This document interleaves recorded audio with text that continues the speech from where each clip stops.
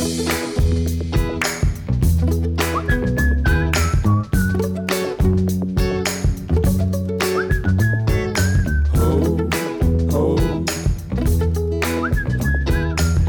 to Story Comic Presents, where we interview amazing storytellers and artists. This is episode 335. I'm your host, Barney Smith of StoryComic.com, and we're excited to have back with us the internationally acclaimed and award-winning filmmaker, Asif Akbar. Asif. Hey, Barney, thank you for having me back on. Right. I mean, before we went live, we were talking about, like, you're back on way back in episode 67. Back, I think it was around almost late 2021. And now we're here, 2024, episode 335. And it's been a minute. And since then, you were on last time talking about your movie, The Commando, that came out. Oh, now, yeah. Since then, you've had Mojave Diamonds, MR9, Do or Die, which got great reviews, Clown Motel, and you're here now to talk about your latest film, Skeletons in the Closet? Yes, well, that just released this past weekend on Shudder and AMC Plus, and Nice. that movie was actually interesting enough. Shot back in 2021, I believe, in April of 2021, and Wow.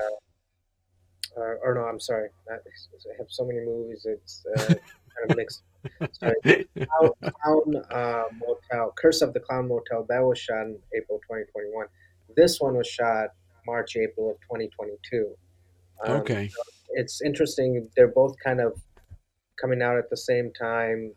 Curse of the Clown Motel, I just saw it released in theaters overseas in the Middle East, all over the Middle East. It's playing in theatrical right now.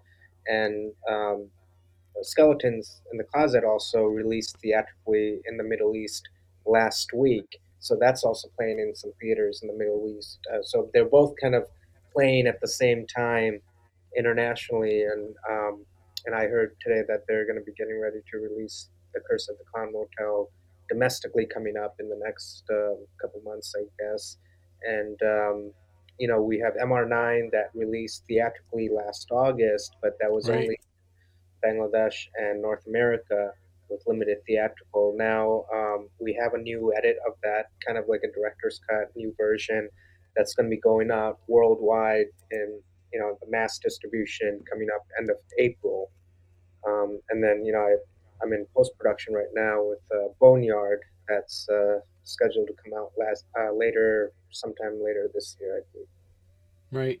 That's amazing, Asif. No, one question that some of the folks that might be asking this question is, like, you sometimes you'll see something that's like, this is a director's cut, and so the question would come out was like, well, how come the first cut wasn't the director's cut? Who was the one that actually had the final say to, like, then cut the original film, and then what was to be the purpose of having a director's cut later? That's a really good question because it's something that's very common in the industry that most times the audience doesn't think about. But when we deliver a film to a distributor, there's many factors involved. It's not just the director's movie and the director's vision. There's a director's cut, and then there's a producer's cut, there's a distributor's Oh, cut. So there's a lot of notes that come in, and a lot of factors we have to consider for certain territories and certain distributors. And so we end up sometimes getting multiple versions, but usually when we do the master delivery, we'll have a locked picture that everyone kind of signs off on, and then we go ahead and do all the bells and whistles and finish post and deliver that. In this case, it was a little of a unique situation with MR9 compared to some of my other films where we have the distributors all set to go, and then we know a delivery deadline, and we know what we need to deliver to who, and we do that. In MR9's case, we've had multiple distributors that were, piecemealed. Like, we had a theatrical distributor, we had, certain foreign distributors that needed certain things. And because it's an international film, that's also based on a long running book series, the Masudrana book series. there were different elements that we had to make sure we incorporated for different territories and the different Mm, audiences. But ultimately, the first release that we did was more of like a producers slash distributors theatrical cut that catered towards more of the Bangladeshi South Asian audiences, um, okay. and it was a little bit more of an extended cut. Then we cut it down, trimmed some of the fat, and you know, fixed up some of the VFX and certain things that we were kind of rushed into doing the first time around because we had to release it within a certain time. But now, we were able to fix a lot of those things and properly, take the time to get it ready for the mass audience. The Skeletons in the Closet, you didn't write that one, you directed that one, correct? Correct. Yeah. So I Yeah. was one of the producers, and I ended up directing it. And the writer, there were multiple writers on there, and the story was conceived by Al Bravo, who I've collaborated with on many other films. And Al actually had this story and script circulating for several years now. I was attached on it 6, 7 years ago, and then we did other projects that ended up happening, and then it kind of ended up coming full circle later, for many different reasons. But then we ended up, getting it made when the timing was right. It's, every project, it's all about the right timing of, all the elements falling into place for it to happen.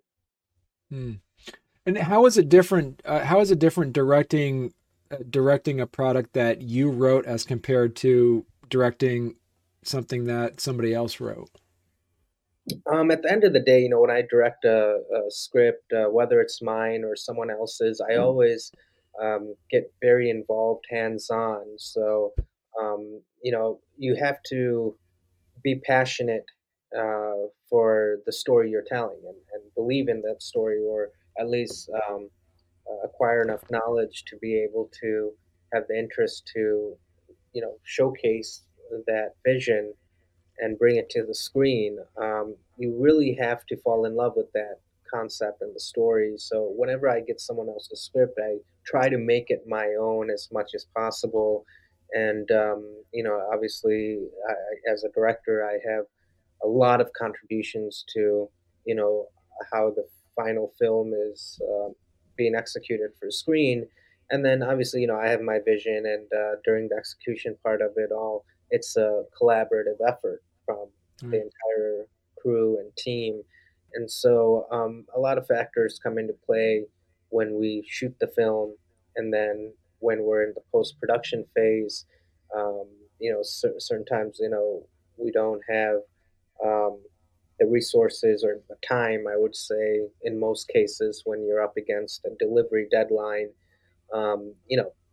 Round two or take two can always be better, and you can always perfect things with more time. But sometimes, in the past, with certain films, we've had time limits and delivery deadlines that compromised us in maybe finalizing the VFX the way we wanted it to be, or do more with the music. And it's mainly timing that comes down to being a challenge at the end of the day, to really execute it the way it was on the script. And the thing is, it's never really translated on screen 100% from script. You always have to come up with plan, B, C, and D if plan A doesn't work. So the script is basically a guideline. At the end of the day, Mm, when we're shooting the movie on the spot, on location, on set, we have to rewrite the script a lot of times, and so that's mainly in my hands and other producers and people that are there. We collaborate, even with actors, and sometimes you end up having a different movie than what you started off with in the script. mm. So I would say, And it's definitely a collaborative process. what are some of the things that you're able to learn as a director while working during COVID that you've been able to implement now? Well, the time management, the one thing I was Yeah. saying earlier is the timing is always a challenge.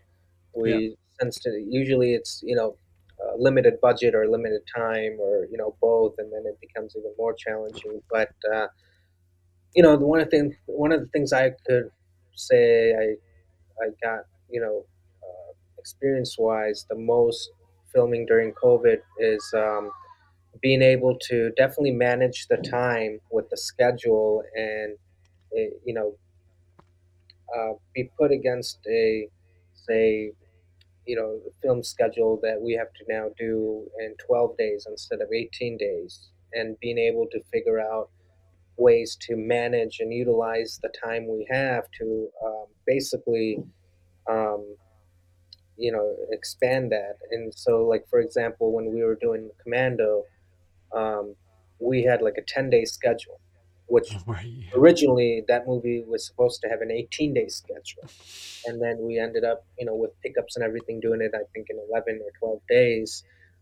But, just being able to adapt to that situation and taking something that would take 18 days and making it in 10, 12, and cutting down the schedule, as you're going. Like a lot of these films we shot during the pandemic or during COVID, where we had COVID protocols.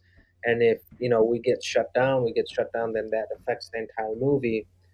That's happened on, I think, on Mojave Diamonds, we were shut down on the last week and we had to come back like a month later and shoot. Oh, wow. So Right. the risk factors go up. So sometimes, you have to cut the schedule down, like with a day or two's notice. We had that incident even happen on the Curse of the Clown Motel. Originally it was like 17 days, then we had to cut it down to 14. But on day 12, we realized we had to cut it down. So that's where, again, going back to the scripting, I have to make it my own to be able to adapt to all these circumstances and rewrite the script and rework it to, um, you know, what we have to work with to get the job done at the end of the day and to deliver. Because what one thing we have to remember as artists and directors and even actors and crew, we're here to do a job. It's a business, and we have to deliver a product. Sure, it's my vision or the writer's vision, or we're artists and we want to be perfect with our craft. But a lot of times, it's just about the delivery on time, on Mm, schedule, on budget, and our hands get tied. So we have to do our job and make sure Plan B and C and D are ready to you know being implemented if Plan A doesn't work, and keep the show going and deliver the right. film within a deadline. Directors have their own sense of like maybe style or image or visual. What would you say is your trademark, your style or visualizations that you put into your each of your films? I would say realism.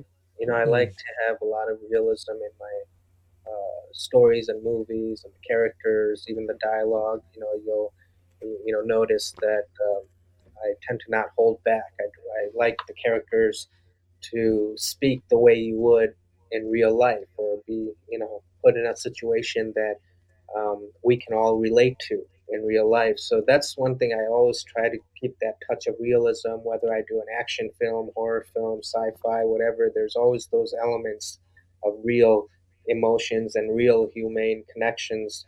And at the same time, I like to keep it diverse, project by project. The style, the technical styles of each project is different and caters to what that particular genre or story needs. And I've been blessed to be able to um, have the opportunities to do different genres and different style of films, where I've been careful from early on in my career to not get pigeonholed and boxed into being only a certain style director.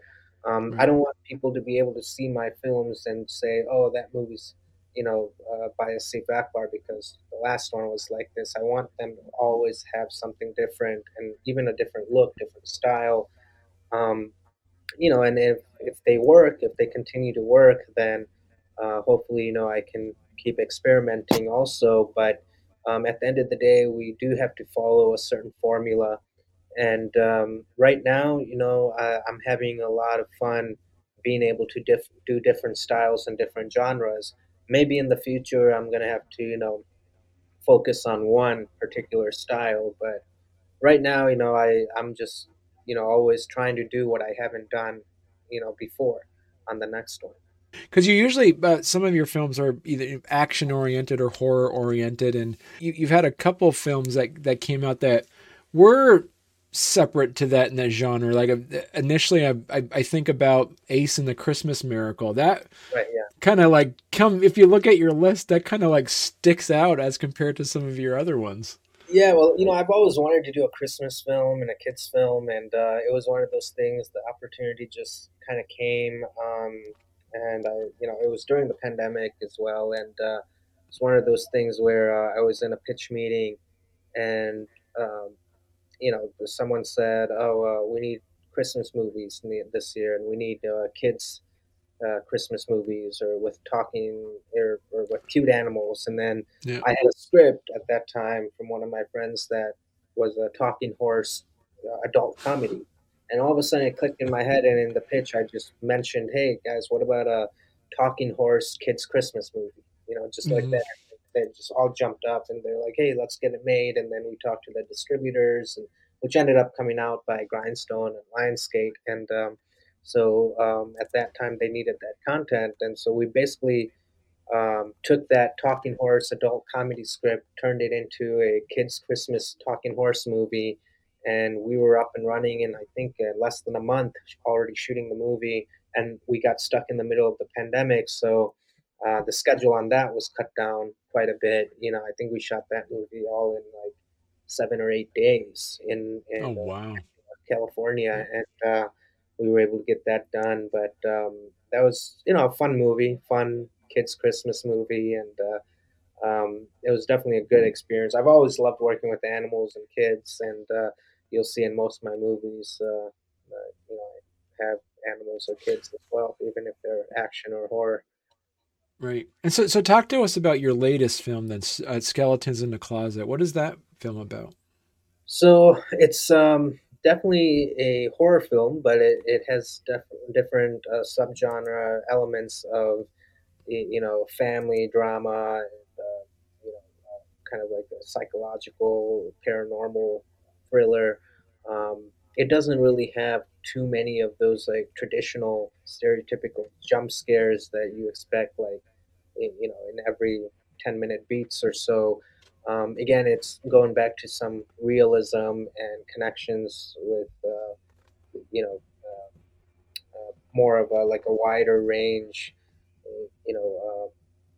I guess, population, where you watch this and I feel like anyone in any country can kind of relate to this kind of a situation that the characters go through, and also the paranormal aspect of it, where there's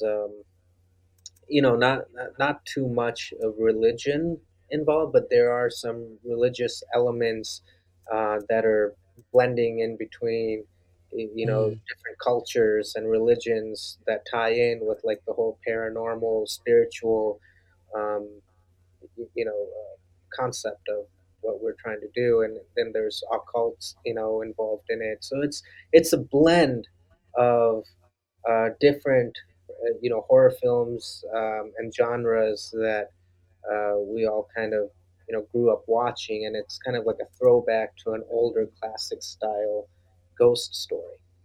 Any directors from decades ago that have inspired you on your direction? Absolutely. I love directors that are also innovators, and that have contributed something in our industry that's being used today, or that's helping us as tools to also, experiment and try out and, invent our own ways of telling stories. I mean, any director that's an innovator like James Cameron or Spielberg, and, as far back as even Charlie Chaplin, for his Mm. time. So I've always been inspired by those that think outside of the box, and sometimes we have to work our way up to even get to a position as a director or filmmaker, to be able to push the boundaries open and do something new, which we've seen James Cameron do countless times on all his movies. If the studios don't have a camera, he'll go spend 10 years and build a camera and make sure he gets it right. So that's always inspired me. And someone like James Cameron started off doing, Roger Corman films and Piranha 2, and then went to now, doing some of the best movies in the world in history. So I think it's about working your way up with what you have to work with and the team you have to work with, and basically keeping in mind that the sky is the limit here. There are really no boundaries. You just have to kind of work your way up and surround yourself with a team that's willing to level up with you. And that's my goal, is to basically level up in the quality and the kind of projects that I do. And so far, I've been blessed to be able to be able to kind of move up in the Right. different films that I've been doing with the cast, the budgets, the distribution, and even the team that I'm working with. Right. What are some of the skills and knowledges that you've implemented recently in Skeletons in the Closet and also Boneyard that you wished you knew back in 5 years ago? I would say actually that's a very interesting question, because I've been thinking about that a lot lately, and I would say definitely being able to delegate. Um, to other departments. Before, a lot of filmmakers are like this too. We want to take on as much as we can because it's our story, our vision, and we try to wear multiple hats, which I've done many times over before. But when you go into doing some of the bigger movies and with more professional union crews and everything, you have to be able to delegate and rely on that person or that department to be able to do their job 100%, and you can then focus more on what you need to do and not have to split yourself up in five different ways. So that's been um, something that I've adapted into the last few years, where it's like, okay, I can let this person worry about this and let me worry about this 100%. At the end of the day, I still sign it off, but at least I'm not stressing over it. So I've been able to, I guess, manage that a little better as we've been doing bigger projects. How is it directing new actors as compared to ones that you've worked with before in the past? Um, there was always, uh, definitely an established chemistry there with actors that I've already worked with. A lot of times uh, when I write a script, I'll write with that actor in mind already, and then I just go for that actor whether I know them or not. And I usually don't do auditions myself as a director. I'll look at maybe some tapes here and there, but I usually know what that actor's capable of by just interacting with them or talking to them or getting to know them, and then that way I can shape the characters around that, or I can know if they're right or wrong for a character that's already there set. So for me, it's more about you know the personality of that person, and obviously the skills have to be there as an actor. But if you have a general skilled actor, for a director, it's our job to be able to collaborate, work with them, and get them to, act and deliver a performance, close to the vision that we have. So it's about that person having the skill set, general skill set of acting and being able to follow direction, and at the same time being able to contribute creatively, as well as an artist, and of all have the personality to be able to you know, be a team player and work easily. At what point is something considered pre-production until is it when you still have things to film, or is then all of a sudden post-production is when all the filming is done and it's just the editing piece? Yeah, I mean, so production is when we're filming, and then post production, usually you have everything filmed, but then during post production, sometimes maybe you find out that you need a shot here and there, or you need to reshoot something. Then you can go back for pickups or reshoots. But it's yeah. But I mean, pre production is up until you get into shooting, and then shooting is production, and then after you're done shooting, when you're assembling, editing, putting everything together, that's the post production side. And then once you're done with post, then you start the delivery to the distributors, and then obviously there's the release and marketing and all of that. So it's a process, definitely different uh, Because different phases that it has to go I see you have that Zero Sum Game and Father of the Nation. Those are in pre-production now. through. So Father of the Nation is something that we started a while back doing development on, and we have the script and everything. But again, for timing and many other reasons, that one's kind of shelved at the moment. Zero Sum Game is a film that I'm um, starting to develop right now at the moment. I have the script, something that I wrote, and also there's some other scripts that I'm in development and starting to prep on for hopefully shooting this year. And so, how does that work? Do you have to publicly publicly announce when you have something in pre-production, or can you keep things Well, you don't close to have the to. vest? And It's always project basis. You don't have to. It depends on okay, what's all involved, what stage it's at, and how it's being packaged, and But right, every project we treat differently. But it's not that something that we have to announce. right. It literally looks like you do 2 movies a year. It looks like. At least, yeah, I've been blessed to be. It's like yeah, 2 movies a year is ideal. Some years I've had to do 4 or 5, and it gets to be tough. But again, we're in a day and age where content is king, and we don't have enough of it because of all the streamers and everything, which is a good thing. So I Right. encourage more and more creators to come, join the pack, and let's just keep, making movies. How do you find a director if somebody wants to um, Um, have a story they Well, want to there's a tell? lot of factors involved. Obviously, it took me almost 2 decades to get to where I am.